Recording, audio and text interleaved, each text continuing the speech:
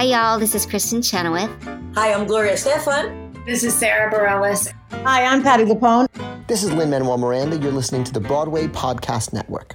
Hello, it is Ryan, and I was on a flight the other day playing one of my favorite social spin slot games on ChumbaCasino.com. I looked over at the person sitting next to me, and you know what they were doing? They were also playing Chumba Casino. Coincidence? I think not. Everybody's loving having fun with it. Chumba Casino is home to hundreds of casino-style games that you can play for free anytime, anywhere, even at 30,000 feet. So sign up now at ChumbaCasino.com to claim your free welcome bonus. That's ChumbaCasino.com and live the Chumba life. No purchase necessary. VGW. Void where prohibited by law. See terms and conditions. 18+. Hello, it is Ryan, and I was on a flight the other day playing one of my favorite social spin slot games on ChumbaCasino.com. I looked over at the person sitting next to me, and you know what they were doing? They were also playing Chumba Casino. Coincidence? I think not. Everybody's loving having fun with it. Chumba Casino is home to hundreds of casino-style games that you can play for free anytime, anywhere, even at 30,000 feet. So sign up now at ChumbaCasino.com to claim your free welcome bonus. That's ChumbaCasino.com and live the Chumba life. No purchase necessary. VGW. Void where prohibited by law. See terms and conditions. 18+.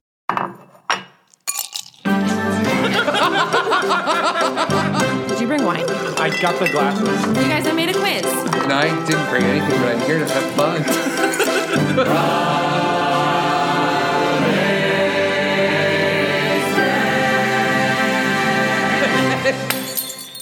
Hello, and welcome to the official Broadwasted podcast where we're drunk on theater. I'm your host, Brian Plopsy, and it's the day of the show, y'all. So step on the line. It may be a stool boom, but this is a bulging river, and it's asking for a penny for your thoughts. Nothing ever happens on Mars or in Blaine, but if my booby made a kishka, it was in her covered wagon, open-toed shoe. Wow, not good.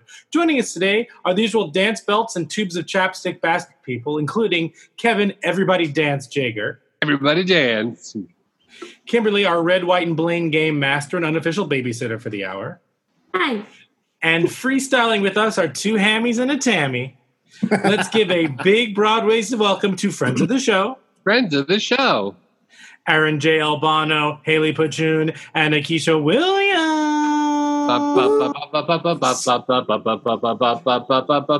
Y'all ready for this? Welcome. Everybody dance. Dance. We will get to that one for sure. But this week we're doing documentaries again. We did that a couple weeks ago where they were a little bit more serious and fun, quirky. This week we did a mockumentary and two documentaries that we didn't do last time. So today we're going to cover the new documentary Freestyle Love Supreme, which you can find on Hulu. We're going to be doing the Chorus Line documentary about the revival, Every Little Step. And then we're going to talk about everyone's favorite theater mockumentary, Waiting for Guffman. But before we get to any of those, what are you drinking?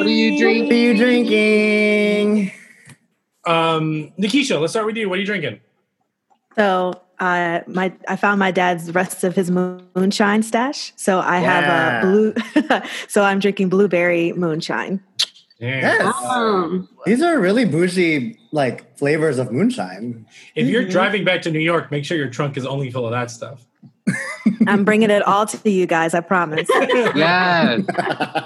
I want to go around, Kevin.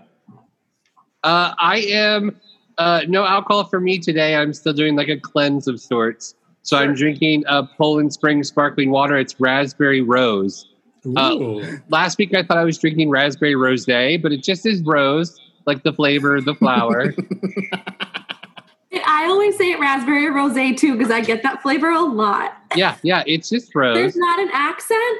There should be. There's petals on the can, so I should. It's raspberry rosé. You say what it is. Yes. Yeah, okay.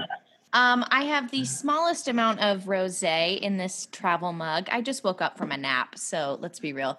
But I've got some strawberry bubbly sparkling water. Yeah, you distracted me during my intro. Sorry. Bubbly made a kishka. Yeah, my bubbly made a kishka. Aaron. I am drinking I'm off the red wine today.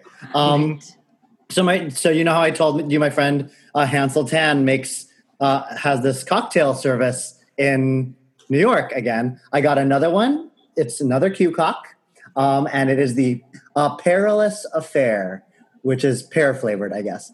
It is Seagram's dry gin, elderflower syrup, Prosecco allspice cordial, lemon juice, pear puree, muddled sage, and sex, lies, and deceit are all in there. If you want to go, I think. Wait, when does this release? Friday. You can order a new drink today if you live in the New York area. Cool. I think it's the Black Rose, which is a tequila watermelon situation. Are you sure it's rose, or does it say rosé, Aaron? Black rosé rose. Who knows? If you want to look it up on Instagram, it's at Q Cocktails. So cool. Enjoy. I'll be drinking it with you.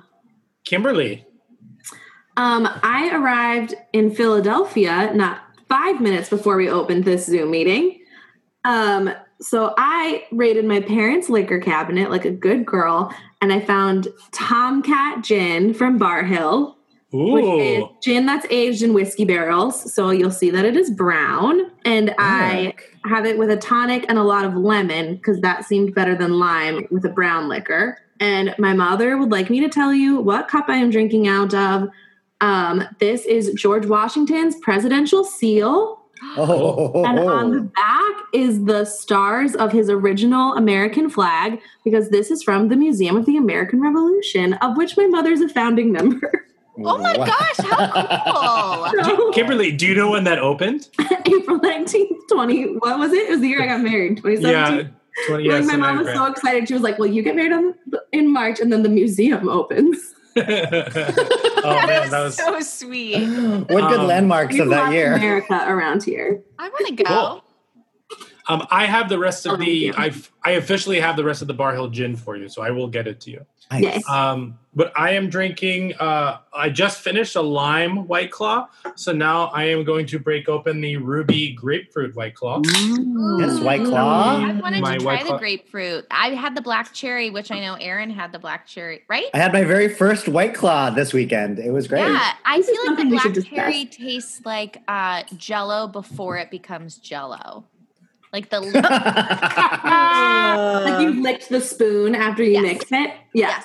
Wait, I'm gonna have to write to White Claw at this point and see if they'll help us out. We'll help them out. I mean, we already are.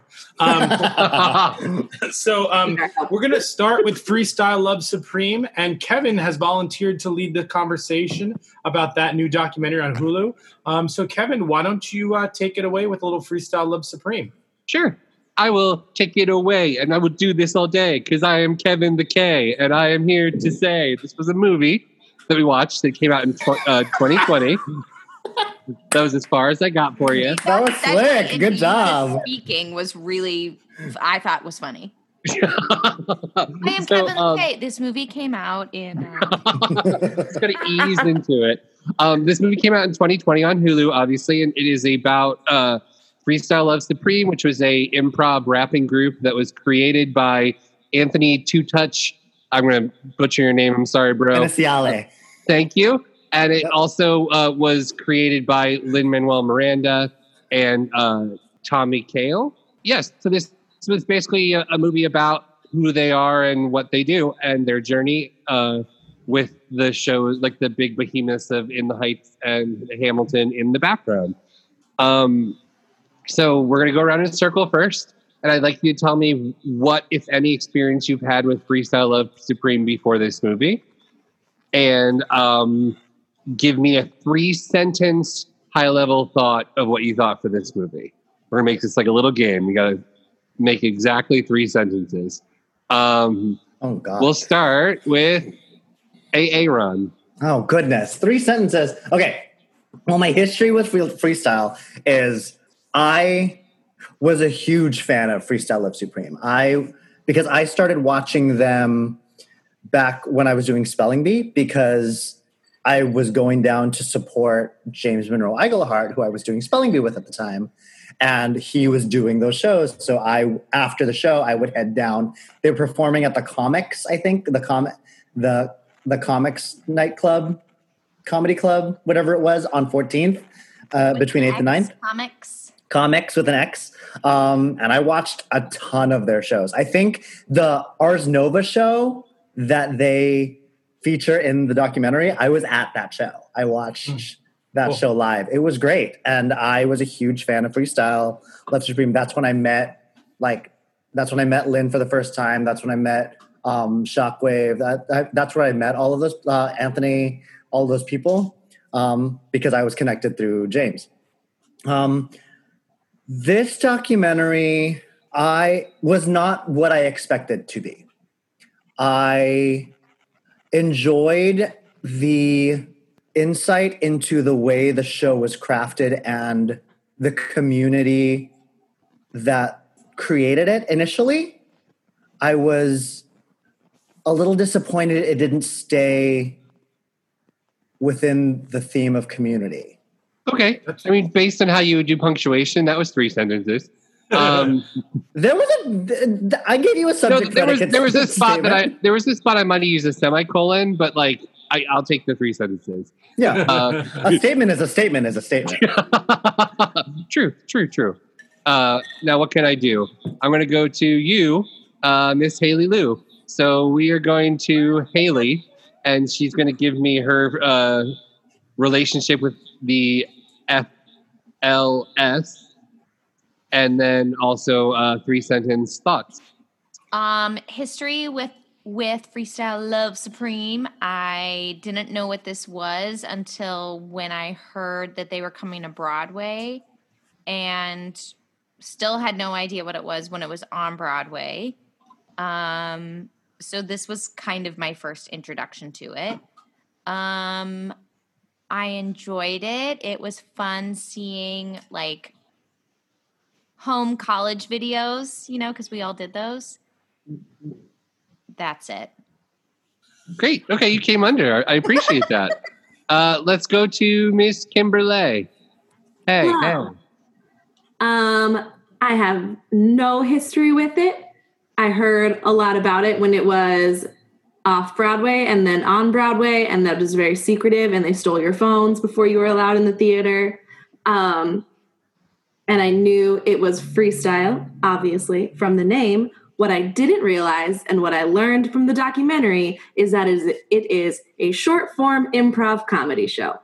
And I've seen too many of those. Yeah, one of my notes is literally, so it's whose line is it anyway? Yes. It is the most 2000, we'll talk about it later, but it's the most 2005.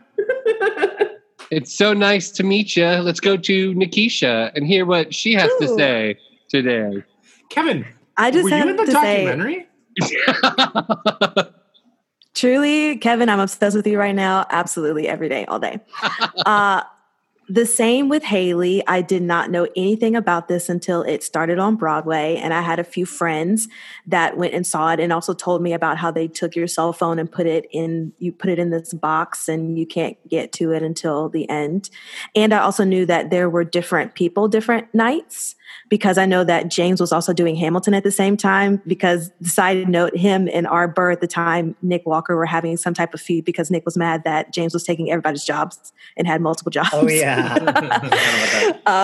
So I knew that it was a different cast every time. I don't know how often it changed, but as far as thoughts about it, I thought that this could have just been a 30-minute special on E! Network. It didn't need to be an hour and a half long. I thought that it was going to err on the side of more of the creation of the show and not just following them around and seeing old college videos of them. Yeah, that's it. Perfect. Everybody's falling into the thing very well, as far as I can tell. And I'm obviously really trying, but it's time to go to Brian. So, Brian, give me your 3-sentence thoughts in your relationship. Sure. I had heard of what it... Hooray. I haven't heard about what it was beforehand. Never seen it. Did not see it on Broadway. This was my first, real exposure of it. I guess I'd seen YouTube clips here and there, something like that. I thought that as a documentary, I thought that this movie didn't have a point other than look how cool we are. I thought that this documentary skipped over the interesting things, and this documentary felt like Hamilton is popular. Here's some extra content semi-adjacent and related to it. Well done. I'm the same as everybody. I just heard about your phone being locked up, like the phone prison, and like being like, well, that happened all over Broadway. And so like that was the big thing. I knew what it was. Basically, like my brother's done improv for a long time, so I knew it was just an improv group that raps. My 3 sentences. I think this is a great example of why it's very difficult to do an actual documentary story that is made by yourself about yourself. I think that they erred on the side of trying to, like, what they do is amazing, but they erred on the side of trying to make what they do, like, they almost seems like they're trying to say they invented improv in general in a way. So I thought that was strange. It's really exciting to see James Monroe Iglehart because I love him. So wait, why did they lock everybody's phones up? Because comedy shows started doing it. Oh, I'll just jump in. Sorry, Kevin. Yeah, go ahead. The thing in comedy shows, like if you went to a Chappelle show or something like that, they were locking phones up. In the comedy world, it is so that your jokes don't get out before they're ready. Oh, interesting. In the improv world, it's because who knows what you'll say, and they don't want people to bootleg stuff because, like, what if by accident you said something off color or something you don't regret? Like, it's all top of mind. So it would be really hard to know you're being filmed every night. Sure. Because they definitely did not do that back in 2007. No. I had my phone the entire time, every time I watched the show. So Well, people weren't as attached to them as they are now. Yeah, there also like is a service now. Like it's these weird little pockets. It's like a coat check. Like they go into interesting, like an RFID, whatever it's called, and it like the signal can't get out. But they do that at comedy shows a lot now. Wow, that's cool. Yeah. The only thing that resembles that is when I saw 3 Days of Rain with Bradley Cooper, Paul Rudd, and Julia Roberts. Sure. Deep cut. That's old. Yeah. I had to check my digital camera. Oh, because I looked in everyone's bags and saw my camera, and I had to take it to coat check. Because there's nudity in that, right? Was that I don't remember. It was very boring. Oh no, Nicole Kidman was naked in another. That's separate. It wasn't Nicole Kidman. No, sure. It was like Bradley Cooper in a suit doing monologues, and then Paul Rudd and Julia Roberts would come in and be like unappealing. Amazing. So that was like in like 2006 or something. Alias is so good, and then he was a star. Yes. I know we're on a tangent. We didn't really plan it, but now we got to get back to the documentary. You know what I'm trying to say? I don't know. Hey, some of your rhymes are just as good as theirs, Kevin. So it's a very cool thing. It's exciting to see where some of Hamilton, where some of these things came to. I thought the most interesting part was talking to ATK about how he could, UTK, sorry.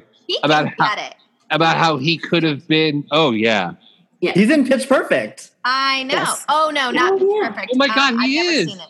And he's Mindy's brother in the Mindy Project. He's in Paul Collazo's movie. Brittany Runs a Marathon. Oh yeah. Oh, what I know we're on a tangent, but now we got a plan. Just kidding. But yeah, his thing about him having him potentially being Burr originally and then that falling apart, things like that was more of what I think a lot of us went into this movie wanting to see. And it was more just a celebration of what the show is. It felt more like it's the thing you send out to venues to book your show. It was the sizzle reel, an hour and a half sizzle. But I mean, you know what? Right now, not having theater and stuff, it was exciting for me to see them in the theater and performing. And I love improv shows. And so it's great to see improv getting more of because people always say things like, it's whose line is it anyway? But that's just one show of improv. There's different versions. I've seen a group here in New York that takes any random word and they build an entire improv Sondheim musical out of it. And there's a pianist who's improving Sondheim-esque chords as their thing. It's incredible. So these kind of things have been existing, and it's really cool to see this one and how it evolved into some of the amazing stuff that's in Broadway. Why don't we all go through and say like our favorite like performance, if you can remember one that like you really liked in the movie, and if you can't think of a favorite performance, like a favorite spot or moment in the movie. I'll say something because speaking on Utkarsh, the whole last improv that he did, and he was just tying in how everyone knew each other, and just that was a great performance. His rhyming skills, I think, were pretty much unmatched. He was probably one of the best performers in that whole group of people. Oh yeah, he slayed every time he was on. Yeah. Aaron? I think my favorite performance, and just because a lot of watching this, I remembered a lot from many, many moons ago, the evolution of rap or whatever they called it, where Shockwave starts it with the heartbeat. Mm-hmm. He's one of the best beatboxers I've ever seen. He's so good. If you go back and like when they tried to remake, because all these people also tried to remake The Electric Company on PBS. And so they're all, and Shockwave is a huge part of that too. And he's beatboxing everywhere. And so just watching every time he beatboxed in this movie, I was like, this is a master. He's so good at he's just great. That's amazing. That was just performance, right? That's all you wanted? Yeah, favorite performance, and yeah, you got it. Kimberly. I liked, is his name Arthur the Genius? Oh yeah. Oh. Was his name Arthur? Arthur the Genius is? I think just the Genius. I liked plural. When he got to sing and the evolution of that game. True. His voice was secretly gorgeous. Yeah. So pretty. So I liked hearing the evolution of the game because that is an interesting thing of improv, like making up your own game. Mm-hmm. Haley. I second what Nikisha said. UTK's last rap was incredible, or his freestyle. But I can't remember another one. But the thing that was like most shocking for me was I had no idea there was a theater in the basement of the Drama Bookshop. Oh, really? I had no idea. And I took acting classes down there. Special that, you know, I was like, oh, Lynn is just wanting to save it because it's the Drama Bookshop and it's like a part of history and part of like New York. And it's like, oh, he was here. Like they made that basement what it is, which I learned what it was in this documentary. That's cool. Yeah. Brian? You would think someone as old as me would know that exists. But there have been no production of Hairspray in the basement of... That's correct.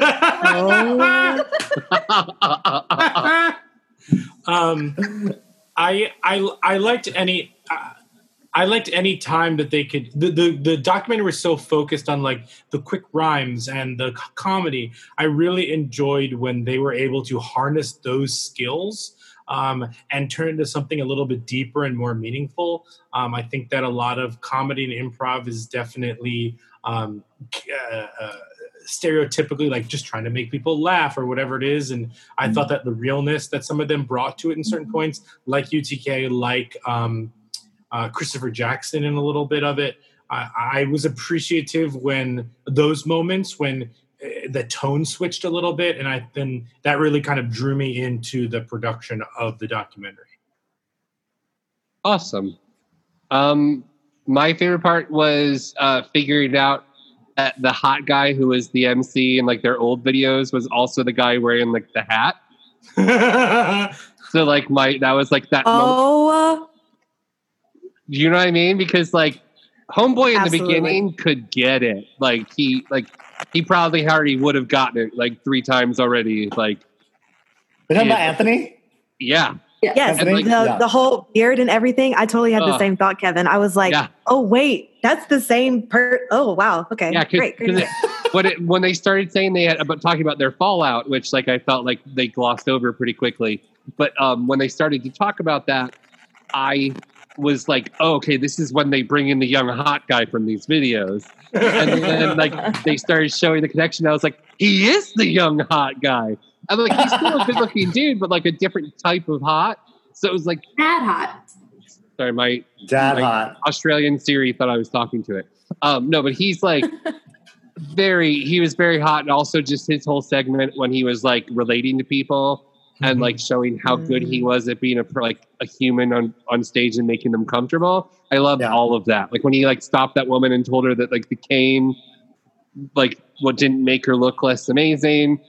And then like the whole time story, like you don't get those kind of stories out of people unless you like lull them into a place of comfort. And also you don't just get them comfortable, but you like somehow get into them the like cadence of what comedy you're doing. And so like she was like on the same wavelength as him. And like there's certain like people who are MC hosts who can like have that magic to do that. And like he definitely had that. And you could see that. So like all that segment about him I loved. So I can't think of a word that rhymes with tomato. So I'll jump to the Rotten Tomatoes. Okay, so we're gonna do the Rotten Tomatoes score here. There is a score, but there is not a critical consensus. But Aaron probably knows that because he already cheated. How dare you? It didn't rhyme, but rhymes. It this didn't rhyme, but it Change was the channel. But at the end, just say truth. Okay. No. So let's start with Rotten Tomatoes score guesses from Nikisha. I'm going to say 85 because people love Hamilton. Haley. Yeah, I'm going to say not a lot of people have watched it, so the score is probably high. I would say like 70. Oh, this is critic this is a critic score. There's just a critic consensus. There's 19 critics who voted. Oh, okay. I'm still going to keep it at 76. Okay, 76 and 85. Kimberly? I'm going to say 90 because also people love Hamilton. Aaron. I'm going to jump on that everyone loves Hamilton train and say 93. Bri?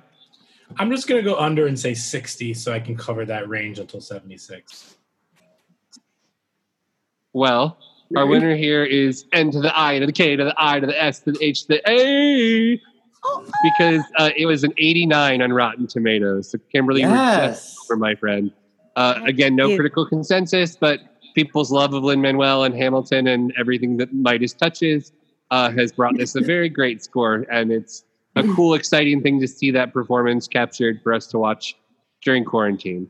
Yeah. But let's go ahead and move on, and I'll let Brian introduce our next hostess with the mostest to talk about our next movie.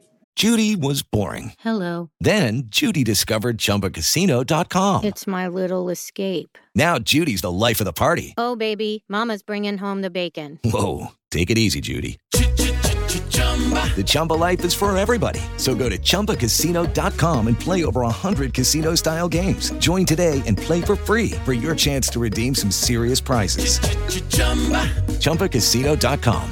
No purchase necessary. Void where prohibited by law. 18 plus terms and conditions apply. See website for details. It is Ryan here, and I have a question for you. What do you do when you win? Like, are you a fist pumper, a woohooer, a hand clapper, a high fiver? I kind of like the high five, but if you want to hone in on those winning moves, check out Chumba Casino. At ChumbaCasino.com, choose from hundreds of social casino-style games for your chance to redeem serious cash prizes. There are new game releases weekly, plus free daily bonuses, so don't wait. Start having the most fun ever at ChumbaCasino.com. No purchase necessary. VGW. Void where prohibited by law. See terms and conditions. 18 plus. Sure. And a reminder that you can find that on Hulu. Definitely like an easy afternoon watch or background watch or something like that. And definitely a great watch if you like want to know more about the history of the people of In the Heights and Hamilton. We didn't talk about it here, but they do get into kind of a little bit of what happened to Freestyle Love Supreme while In the Heights was happening. So that's also some content there for you. But next, we are going to talk about something that I am very excited to talk about with everybody. But it's going to be led by someone who is actually in that, not only in that production of A Chorus Line, but was has a little small part in these steps. Not every little step, but some of the steps. So Aaron's going to talk about Every Little Step, the Chorus Line documentary that you can find on Amazon Prime. Will he also talk about his time in the original production as well? Oh yeah, how dare you? Were you on the Seth Rudetsky reunion? I was actually recording the original tapes. I was the one with the recorder. Yes. I was working the record player during the class, and then so mad at you. And then recording. Big 70s headphones is what I'm picturing. Yeah, I had the reel-to-reel guys, back in that day, he knew secretary shorthand, so he was also taking notes. Like it was a whole thing. I was doing the minutes. I was doing the minutes of the 12-hour session. Yeah. Aaron, take it away. Every little step. Every little step, the Chorus Line documentary. If you look at trailer number 2, the 3-minute and 30-second one, I'm in it for 2 seconds. But I did not make it into trailer 1, nor did I make it into the documentary. But that documentary was made in 2008. It was directed and produced by James D. Stern and Adam Del Deo. It was also executive produced, but it didn't say so on IMDb. But it was executive produced by John Borelio, who also produced who also produced the original Broadway revival.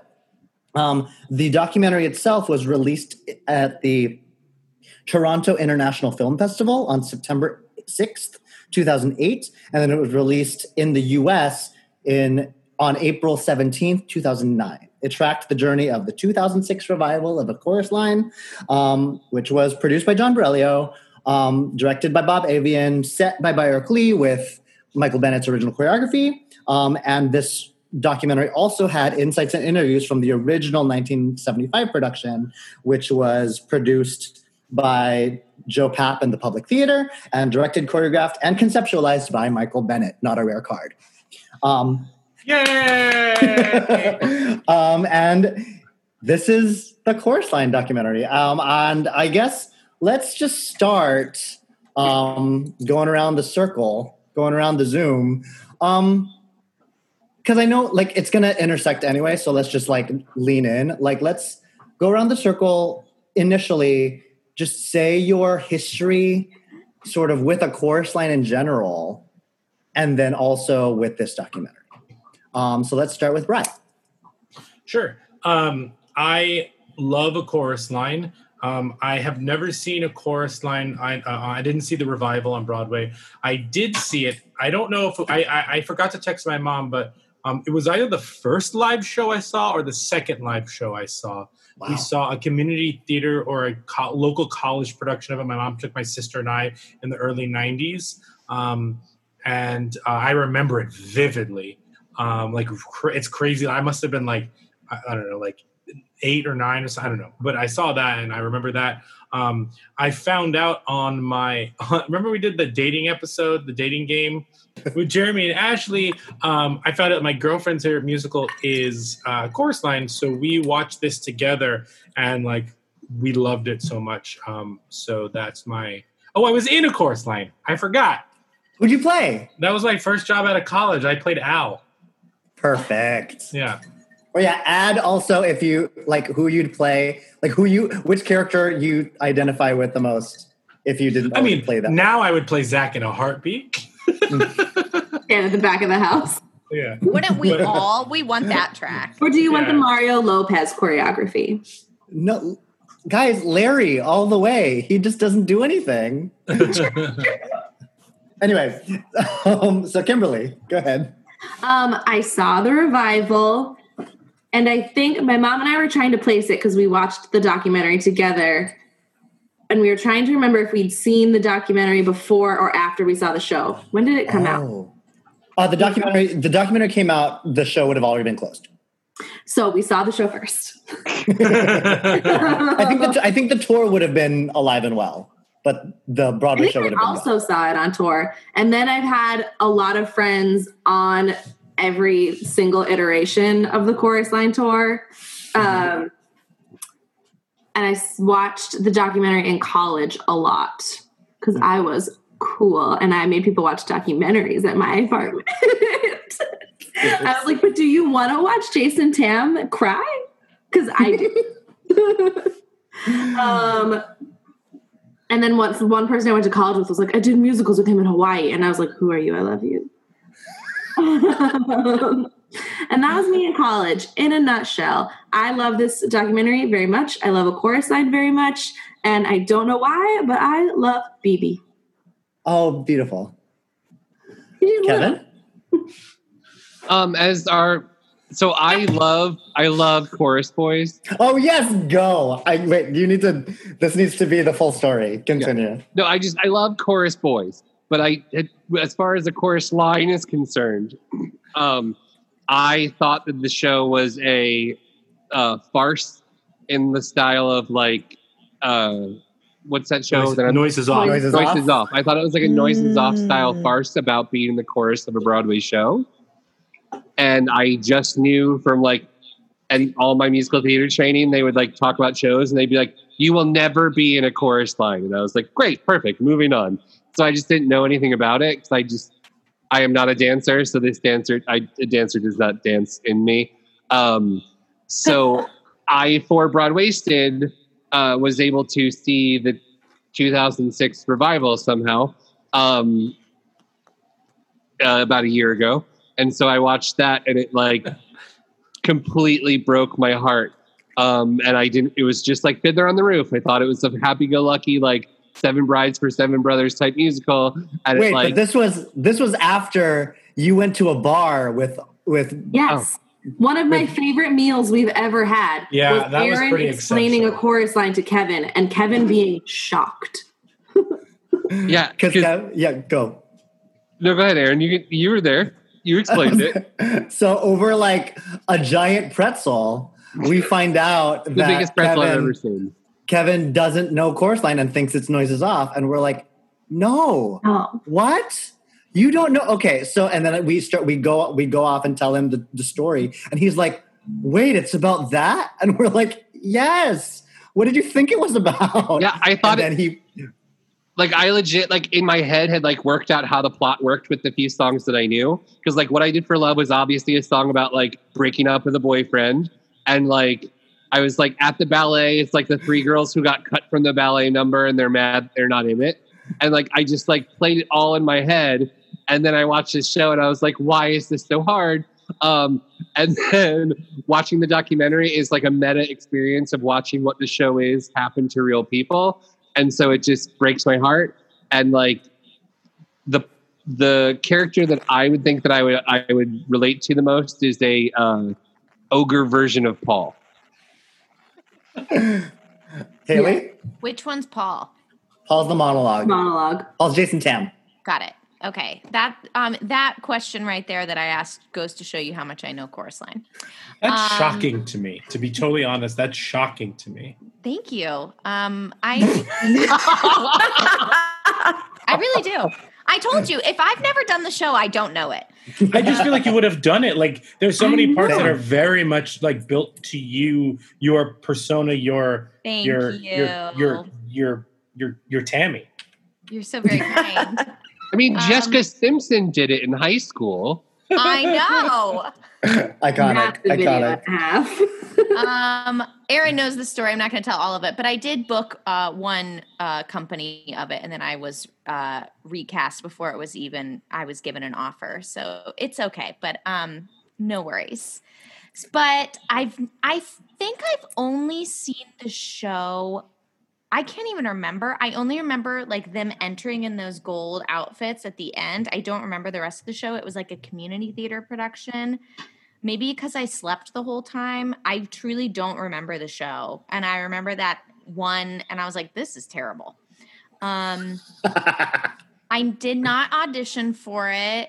I did, though, audition for a later replacement, and I was in Hairspray, if you've heard of that. I was in Hairspray at the time on the Broadway, and everyone was like, oh, do you know the dance? And I was like, no, I'll learn it there. And they're like, no, you have to learn it. So sweet Joe Abraham taught me the dance, and I went in and like, I didn't really know it. And then they were like, I think I went in for Maggie, maybe. I don't even know. And then they're like, can you read this BB stuff? And I went out in the hall, and then they're like, oh, and come back and sing this, like in the hall. And I was like, I don't know this music. Like, how am I supposed to? And they're like, well, everyone knows this. I'm like, well, I don't. So that put a sour taste in my mouth immediately. But I've seen this documentary, like, I think this was my third or fourth time. I love it every time I watch it, especially because the more I watch it every new year, there's like more people that I know every year. And I'm like, oh, these are all of our friends. And we were texting in our group chat. I got nostalgic. We all got nostalgic for different reasons. And I got nostalgic for New Dance, which is where they had like the first auditions, which is now, what is that Italian restaurant next to Glass House? Trattoria. I know what you're talking about. Trattoria, like Ililio or something. Something. That used to be New Dance. So did I answer all the questions? Who do you identify with character-wise? If you I don't know the show. You don't know the show, so you're fine. But I think what I've heard down the line of like where I am right now in my life, I think from what I've been told, I am a Sheila. I told her that. I don't know, but I was cast as Val, and then I was not. Both you'd be fantastic as. Thank you, Nikisha. So I'm kind of the same as Kevin as far as when I heard it was a dance show, it was like, yeah, this is not going to be for me. So I'm not going to. Nikisha, you just made Kevin's entire life by saying that was amazing. Can you believe that there's more people team like Kevin on this particular viewing? And I will point out that Noises Off is one of my favorite plays. So also that. I looked it up. Wait, sorry, Nikisha. I looked it up. Trattoria Tricolore. Tricolore. Yeah. Oh, yes. So fancy. But yeah, so I never really gave a second thought about it, and I've never seen it live. But I knew What I Did for Love, and I thought it was about a boy or a guy. But I knew it wasn't a farce. So I got introduced to the documentary when I was in college. And ever since then, I've watched this documentary once a year. And actually, this is the third time in quarantine alone that I have watched this documentary because Aaron and I FaceTime and watched it towards the top of quarantine. And then in Toronto. And then when I moved in with some castmates, I made one of the dancers who had never seen it watch it. And then I got to watch it again for this. And I love it every time, just because I like documentaries that focus on how Broadway works. And especially when I was watching this documentary before I was in the world of Broadway, it was like, oh, this is the most insight that I'm going to get about how the audition works, what casting people are thinking and talking about, even though that was a really long process that happened for over the span of like a year and a half, the audition process, or in the documentary. Like 8 months. Yeah. So, which was insane to me, but I absolutely love it. And I don't know the characters enough to identify, but I would love to be Maggie to sing the belting note in At the Ballet. That's about it. That's literally who I was going to say. So good job. That alone stresses me out, even thinking about that. So. Watching those poor girls be nervous about a camera being on them. And this movie does them dirty. This movie so dirty. You know what? It does it right. This movie does exactly what we go through every single day. Like, it should be required viewing for every human being who goes to a Broadway show and say, "This is what we did to get here, y'all." Mm-hmm. Yeah. And I would also say, with the fact that they were showing people making mistakes, that's what I would have loved to have seen in freestyle. Going back to that, the moments where they were like, sometimes our freestyles don't work out and blah, blah, blah. I was like, okay, well then can you show me that? Can I see your process? Yeah. But yeah. And I loved when they brought up things like that legit happen to auditioners when they're like, hey, can you do that thing you did at the first audition? And you're like, that was 6 months ago. My life is totally different. Like, the whole thing with Rochelle Rock, it was nuts. Yeah, she's like, I just can't touch that. And then she's like, I'm playing it the way that I feel now. And they're like, oh yeah, we don't want her now. Like, and just the whole thing about how she demanded to know, like everything about that whole thing was just like, and also like, do you want this on camera for later? Like, I'm Team Rack. Team Rack. Oh, Yeah, my favorite. Well, I guess. Okay, let's just go in. Okay. Wait, did everyone talk about their thoughts? I didn't, but it's okay. I'm hosting, so it's fine. Oh yeah. No, we don't have to. I mean, okay. In a nutshell, my history with Chorus Line goes very back. In high school, I did it twice. And as a teenager, I played Richie both times because, you know, who's that? You can do that. Oh wait, no, Richie's the black character. Oh, James T. Lane.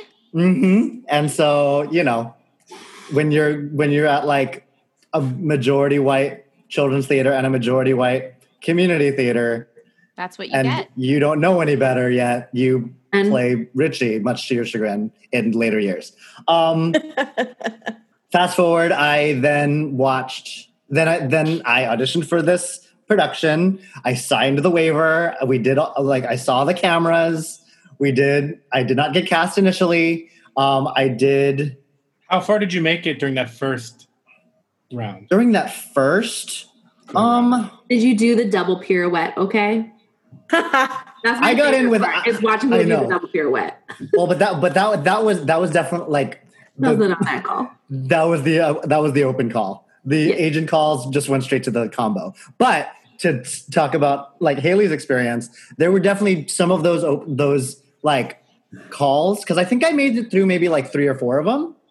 I made it, I think, up to the final call.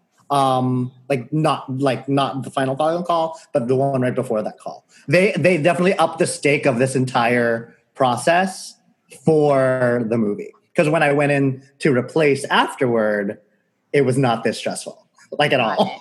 It was like it was run like a normal audition. Who did you play? So when I did the show, I was a swing and I covered Mark, Paul, and Larry. Who were you?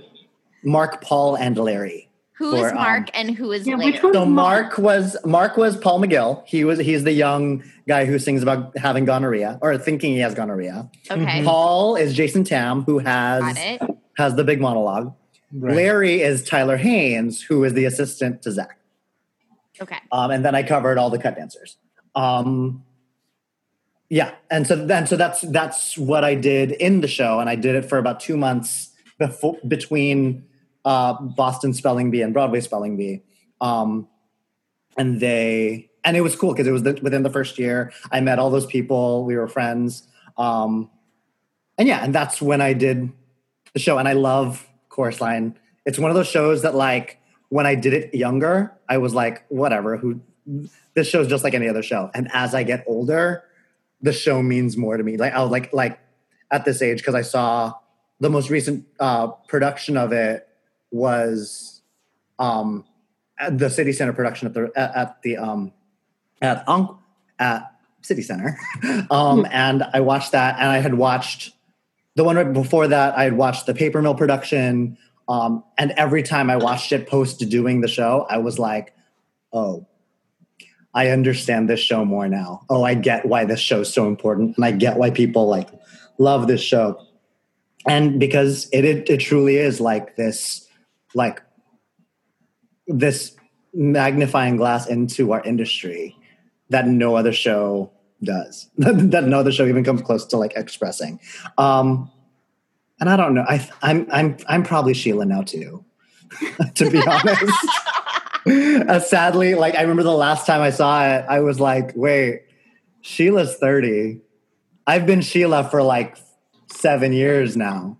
Great. Sure, fantastic. 7 years, Aaron. Get out of here. So I'm 70. That said, so let's go trying to think how best to craft this. Before we start, can we just raise a glass to Michael Bennett? Because like this movie always breaks my heart to think of what he could have done and created if he had had more time. So cheers to Michael Bennett. Cheers. For sure.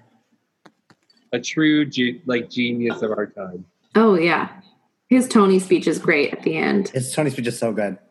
Okay, let's start here again because it's going to intersect.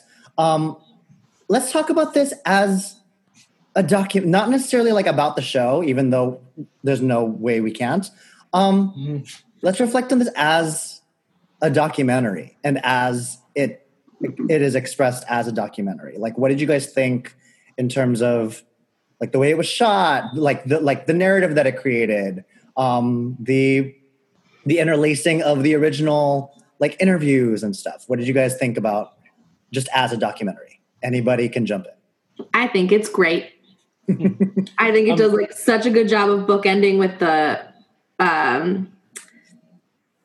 Michael Bennett saying, I think we're all pretty interesting and I think there's a show in that is at the beginning and the end. And you get to see like, there was, look at you. I also like that the nerd in me loves that it talks about the original process of making the show because it was the first show to do a workshop. And so just a Broadway history way, like this show was so important. And so obsessed. Yeah, I agree with Kimberly 100%. I think this documentary does such an excellent job of sprinkling in just enough of the history of the show to make the auditions and the people behind the table more not only more interesting, but there's more context around it. Without the context around Chorus Line, this movie doesn't have the same impact because it adds stakes to what these people are doing to cast it and like the responsibility of the first revival since the original. I think that is really wonderful. And the Joe Papp stuff and all that is just, I think this has a really good job of kind of doing like a Wikipedia cliff notes of why this is one of the more important pieces in not only the history of musical theater, but the how the industry works. So I thought that was super cool. And I think that they did an excellent job of rummaging through all the footage they shot, like, and working their way back from like who actually gets it and how they kind of go about that. I always question how they went to Parsippany to visit her at home. And was that like afterwards? Like, was that like, that's how they don't follow her? Yeah. And like, if they followed her, did they follow 100 people? Like, and she was the one who got it. Like, wow, that narrative worked out for them. So like that kind of stuff. I also, I don't know, this had a lot of meaning. There was just like, especially, I watched this after Freestyle Love Supreme, and this like had a point and a meaning and like really went through the ringer with people. It's the same company, isn't it? Endeavor?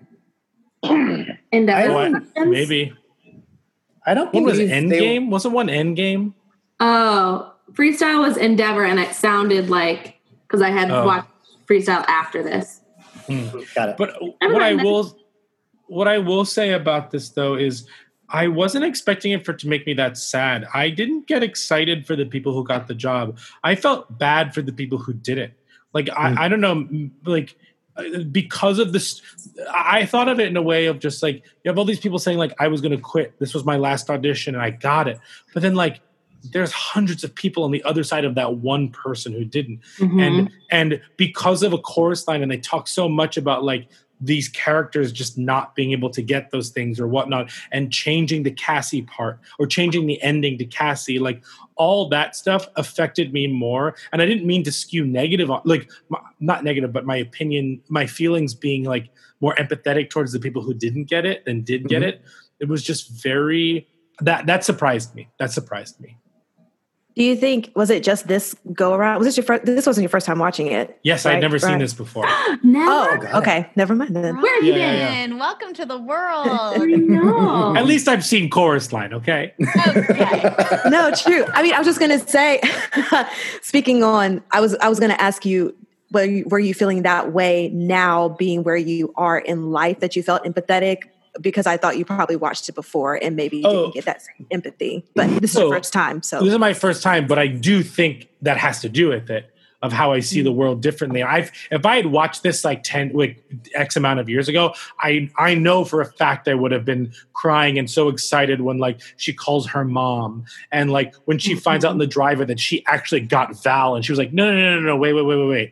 Like I got Val. Like I wasn't up for that anymore. Like that stuff I would have affected me more a while. But for some reason, I was focused on the other stuff, which is like very surprising. Yeah. Yeah. I watched it with my mom, and she at the end just could not accept that Nikki Snelson didn't book it. I felt the same way the first time I watched it too. My mom was like, I don't understand. She was great. She was like, she's so adorable. Why didn't she get this job?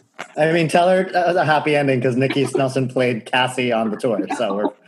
I know. I then like read her Wikipedia entry. I was like, I think she was fine. Hold on. Right. Legally Blonde. There you go. Yeah, exactly. Yeah. I thought the cinematography was great in this because it like gets claustrophobic and gets like jittery, which like you feel almost the nerves of everyone in the room. It felt like a holding room when they were in the holding room. Yeah. And I did think it was like painfully honest, but in a good way. Like I was shocked at first that they were actually showing people's names and pictures on the cards that they were like, this is a no, this is a no, this is a no. Like I thought they would at least like blur out faces and names, but no, they just put out there that they were saying no. Yep. Breaking news. Andy Blankenbuehler did not get Zach. Yep. No, he did not. Breaking news. Like, holy crap. Also, like we had Jaylen Marcos on the show, and I think she talked about this on our episode. Did, yeah. And it's just like, I felt like empathy towards like, I know you played the part eventually and like did an awesome job, but like your failure to get that part is on camera. I know. That is horrifying. Where they go, oh, like Hugo says, I'll be happy either way. And Jaylen just goes, yeah, I'll be happy either way. Yeah. And I was just like, but yeah, it was also the same with Haley. Every time I watch this, I know more people too. And so it was really interesting this time. Like, I think it was the first time I'd watched it since we interviewed her. And I was like, oh, I know intimately her experience that she like. I have a dumb question too. Yeah. So I know that the guy, I think, was his name Tice? Tice, yeah. Yes. I know that he stayed in that turn. Choreographer on, I think, So You Think You Can Dance. Mm-hmm. Yes. I see him on there for sure. Does he also choreograph for Broadway? No. No. Okay. I didn't think so. And I was like, oh, he's a Broadway dancer. And I was like, okay.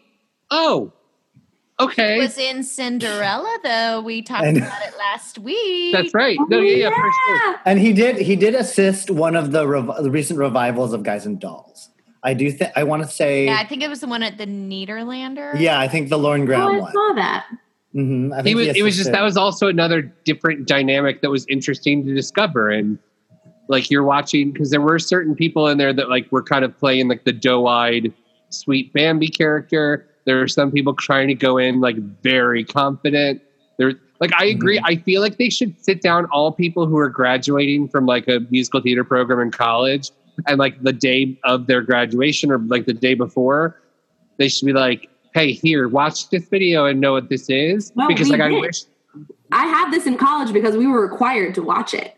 I wish that I had that in college. It was part of our senior seminar. Have I told you guys about how they like made us do a mock EPA and like we all had to sit in the hallway before class?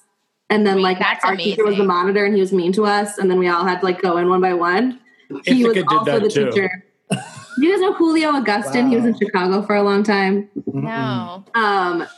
He made us do that and he made us watch this documentary and then I bought it. Wait, that's incredible. Yeah. I wish more schools would do that because like I think we were all terrified. We were all watching this together like, oh, what did we get ourselves into?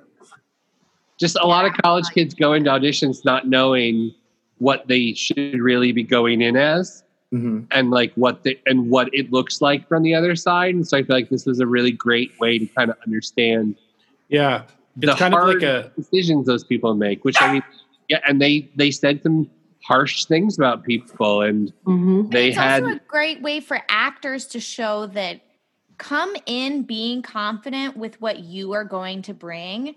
And I mean, this is always what I say, even when I teach, it's like, go in with your choice and how you want to do it. And you're either going to get it or you don't. And that's just something you can't control because something that you bring, someone will absolutely fall in love with one day.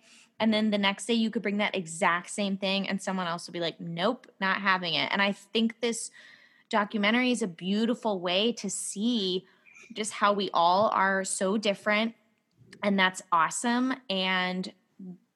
But there is a reason why certain people get certain roles, because you just see that like it thing in people.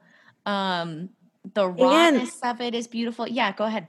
Well, I'm just going to piggyback off of that, Haley, because it's a matter of you going in and being yourself. They could tell you no for that job, but they could see you for something else, another type of job. So it's a matter of like, no matter what, be yourself, because in the end, like Nikki Snelson in her career after that, even though she didn't get Val, but as long as you're putting your best forward, even if you don't get that job, that doesn't mean you're bad. Maybe they just want to see you as something else or in something else and might call you back.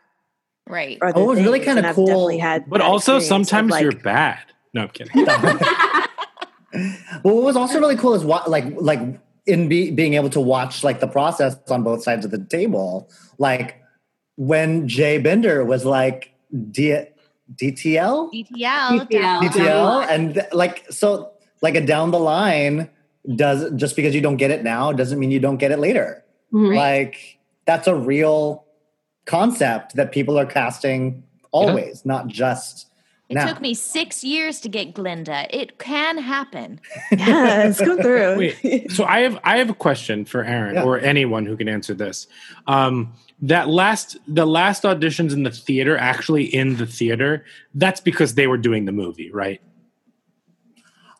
I mean, I would think so. Yes, I would assume so, but like this was in the 2000s. Those kinds of auditions were still happening. One of my not many. My replacement call in for Mary Poppins happened in the theater. Like because they owned the theater. Yeah. Right. So so I would assume this was to up the ante and yeah, because by that time it was not like you go to a New Dance or you go to a Ripley Greer. Like, well, because I also wonder if because you had Bob Avian and John Brailio who are used to the original production, if they needed to see people on stage, because it's not all that much different to just do an audition on stage than just do the show. I mean, and also like, I mean, again, this is speculation because I didn't do the original company. Tony allegedly. Tony read with both Christines. So arguably Tony had the job already. And Michael Buress read with all the Cassies. Oh, I assume theoretically, yeah. Oh, so yeah. like, but even early in the production, early in this movie, they say like, would she like either first on calls, they would say, would he look good with Tony? Yeah. Like, so I think it was for production. Must have had it from the start. Yeah. It was it would like the theater. I would say it would be for production. So I don't know because I wasn't there. My second question is, do you think any of their choices for these parts were skewed because of narrative for the film? The choices? No. Like casting? I don't think so. No. I think the narrative was woven after everything was filmed. I would agree with that. Yeah. Would I argue that Charlotte possibly had a leg up in this process from the other Cassies? Arguably. You also look at her and you're like, that's what it should be. She, age-wise, is so much more appropriate for that than Natasha Diaz was at that time. Sure. Like, oh, for sure. I do think her relationship with Michael helped Cassie's relationship with Zach in the moment in that audition. Sure. Like, it was very clear that she had. But that wouldn't. But I don't think they know each other. The movie didn't change. The movie didn't change that relationship. I'm thinking about just like to me, that's like the most like on the nose.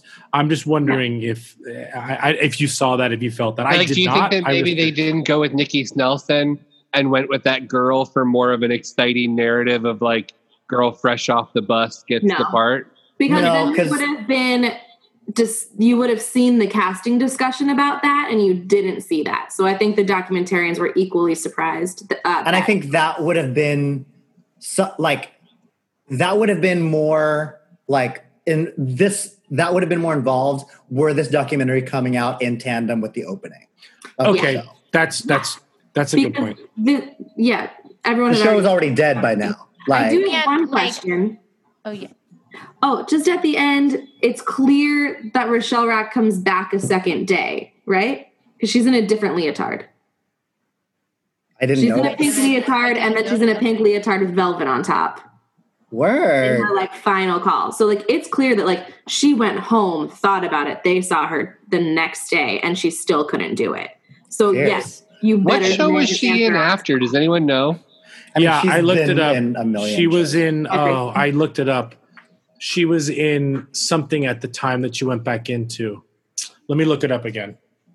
But I liked that we saw that. They were like, you can't do it. I think it was at the Schoenfeld, which she leaned her head out of at the end. But that would have been where Chorus Line was. Right, but when they were filming the documentary, Was before. Yes. Yeah, that's fair. I can't remember what would have been there. Oh yeah, because they auditioned at not the theater where the show was. They auditioned at the they auditioned at the Broadhurst. She would have been at that point. She was probably in Dirty Rotten Scoundrels. That was at the Imperial. That ran from 05 to 06, March 05 to September 06. So that may have been during this time. Yeah, sorry. Yeah, that would have made sense. Yeah. So one thing I wanted to bring up, this viewing definitely stuck out more so than I have before. I think probably because we're in quarantine, was the two quotes from Jacques D'Amboise from who was Charlotte's father, and Michael Bennett quote were, "The hardest thing is when you can't dance. I think I was 40 something when that knee went out or really went out and I ended up in the hospital, and you're not going to dance again. That was hard because when you begin to form that was hard because you begin to form who you are. I am a dancer. I am a dancer. Now you can't dance. Who am I?" And then Michael Bennett said, "I would like to not care. I would like to not care if I'm a success. I would like to know that, for instance, if my career should fall apart, it's going to be just fine. Now I can probably never do that." Those quotes sort of in tandem with the final scene in the show. And the final scene in the show happens where Paul gets injured and has to be whisked away to the hospital. And Zach poses a... Haley! Spoiler! Haley, I need you to watch this show. I'll send you a bootleg when we're done. I don't know if 1975 warrants any spoiler alerts. But then it propels into a conversation between all of the auditionees, propelled by a question: what would you do if you can't dance anymore? And they asked that in the show. The show. Oh, hey, we'll talk after this. We don't support bootlegs on Broadwasted, but there are great bootlegs on YouTube. I mean, slime tutorials on YouTube. Just because we're in the time that we're in. Like, my favorite thing about this documentary and about this show is that dance doesn't mean dance in this show. Like, all of us are now stuck at home, not doing what we want to be doing. How, in that sort of analogy of our show and in this time that we're in, how did that, if at all, did that hit you guys in any way? And if so, how? Wait, so? Aaron, are you saying you don't want to be doing Broadwasted?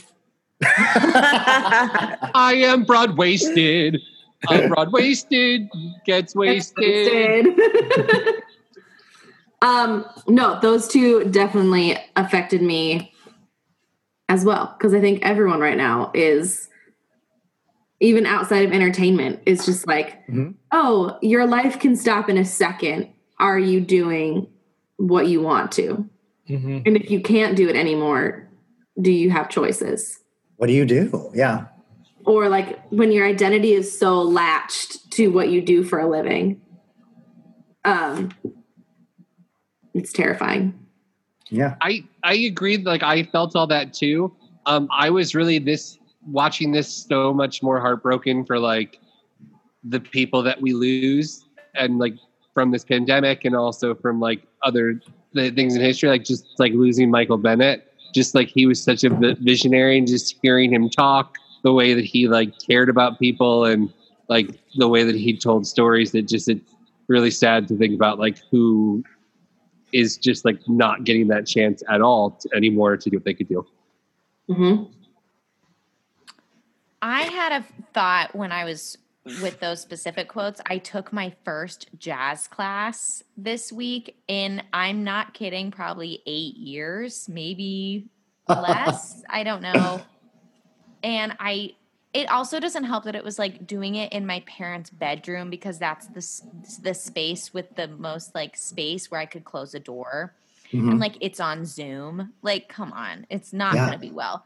I had also eaten one chocolate chip cookie for my breakfast and then was dancing, and it was Josh Bergasse, and it was like turn and turn and turn. Damn. And so much. I went into a sugar shock. So I was like, I have to sit down. But it was after that class where I was like, I'm not as good as I used to be. But then I was like, Haley, you're dancing on carpet. You're at home. Like I had all these like kind of excuses. But then hearing that quote, I was like, oh no, like I'm becoming that. Like I can't do a split anymore. And I have injuries now. And I have things that I'm like, I can't do what I used to do. And it really breaks your heart as a dancer. Mm-hmm. As a performer, yes, but like really as a dancer too, because your life is your body and your training. And then when that starts to go out the window, you're like, but I don't know what my special skill is anymore. Mm-hmm. No, I remember. Yeah. I texted Haley this runaround because I was like she said, like, and like Kimberly said too, when you watch this, you see more and more people that you know. And I texted Haley, I was like, these are our people. Because this was happening right around the time when Haley and I were like coming up in this industry. And we were hungry, and we were dancing, and we were living, and we weren't jaded yet. And there were people that like were amazing that we looked up to that still were, I mean, in my eyes were hungry, but like they were legends. Yeah. And they were, I'm going to use the term, they were these Broadway gypsies that like by the time they were in their, you know, late 20s, early 30s, they had done 57 Broadway shows. Like these people worked and they were fierce, and they still are fierce. But yeah, it's our generation of Broadway. So and looking at it now, it's like I was just texting her. I was like, there's a weird like pride that like we're still doing it, but also this weird like sadness that like that's like we're on the other side of the hill. Like that this movie signifies a time when we were still climbing up, and arguably we're on the other side now, and that that's was its so own weird. Special golden age, and now it's in a different age of like tricks, and you know it's just a different generation. Just a different generation of like modernism, and yeah. So. The industry has moved on, and we're not at the peak of it anymore. Right. Like, yeah. Overall, I just want to say, I'm really surprised that Jessica Simpson didn't at least get an offer for Cassie from her YouTube production of when she sang it in high school, because that was the first time that I ever heard that song, was the Jessica Simpson performance on video. Yes. Yeah. Oh my God. Well, Aaron, did this have a Rotten Tomatoes? Yes, it did. Oh, so cool. we have a Rotten Tomatoes, and we have a critic consensus. So let's go around the other way. Nikisha. I'm going to say 90. Okay. Haley. 94. Sorry, Nikisha. Kevin. 87. Kimberly. 97. Brian. You said 84, Kevin? He said 87. 87, you bastard. I'll go 88. Nikisha wins with 2 for 2. Yeah. The Rotten Tomatoes was 92%. Nikisha, what you gonna do? You just won 2 for 2. Girl, look at you. Look at you. Oh no, I have the flu. Kevin, I don't want you getting any kind of flu. Yeah, that's true. Let's not do any of that. That's true. The critics' consensus is fascinating and insightful. Every little step is a thoroughly engrossing behind-the-scenes look at Broadway performers. Yay. Yeah. It I would is. buy this in Pretty a. fun. I would buy this in a Walmart discount pack with Smash. I own it on DVD. I Hands own down. it right singularly. One Great job, singular Aaron. DVD. Thanks. Cool. I need So you to for- own this with a bootleg of the show. Well, we just did the 2 episodes for everyone. Now we're going to move on to our Patreon episode. For those of you who have Patreon, we'll talk about Waiting for Guffman. For those of you who do not have it, we're going to skip straight to our rankings. Our Anne let's rankings? Yes, of course. I'm so sorry. Our Anne rankings. That's amazing. Okay, let's rank this and ranking these 3 films. Choose any type of ranking you want, but we'll go around, and whoever wants to start can go first. Bueller. I'll rank these movies by like the way they gave me feels like, and so number 1 is Every Little Step. Number 2 is Waiting for Guffman. And number 3 is Freestyle Love Supreme. That is I mine as well. second that.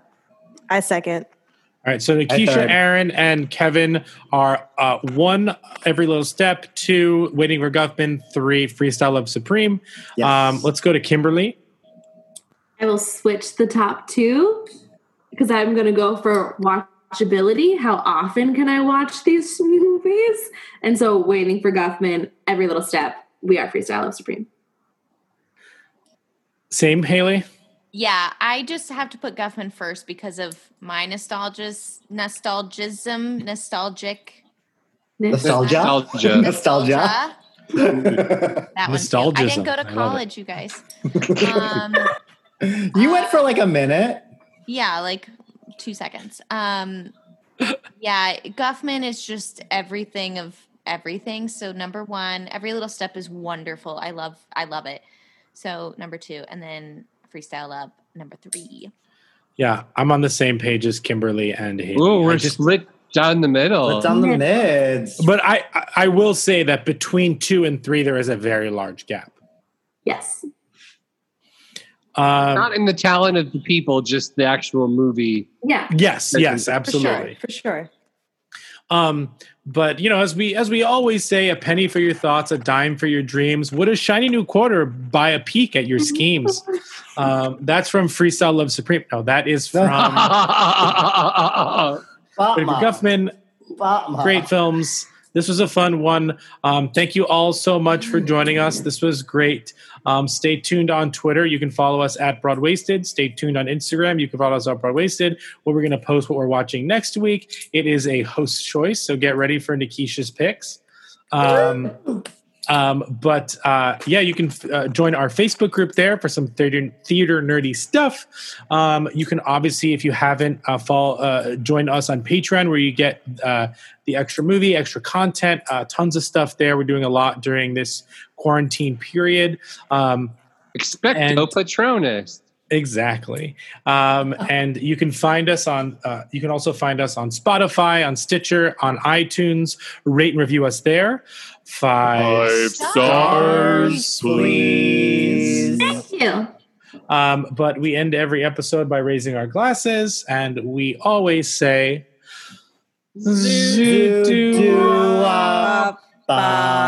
everybody dance. Everybody dance. Everybody dance.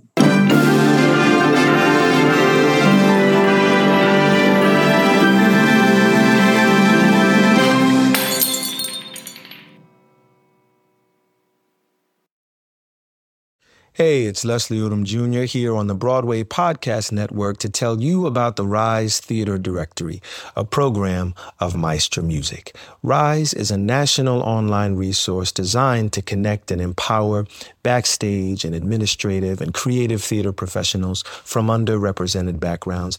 If you work or aspire to work in the theater community, this can help you find your next project. And if you hire theater professionals, search the Rise Theater Directory to find your next team. Create your profile now And get more information by visiting risetheater.org. That's theater with an RERISETHEATRE.org, because only together we rise. It's time for today's Lucky Land horoscope with Victoria Cash. Life's gotten mundane, so shake up the daily routine and be adventurous with a trip to Lucky Land. You know what they say, your chance to win starts with a spin. So go to LuckyLandSlots.com to play over 100 social casino-style games for free for your chance to redeem some serious prizes. Get lucky today at LuckyLandSlots.com. Available to players in the U.S., excluding Washington and Michigan. No purchase necessary. VGW Group. Void where prohibited by law. 18+. Terms and conditions apply.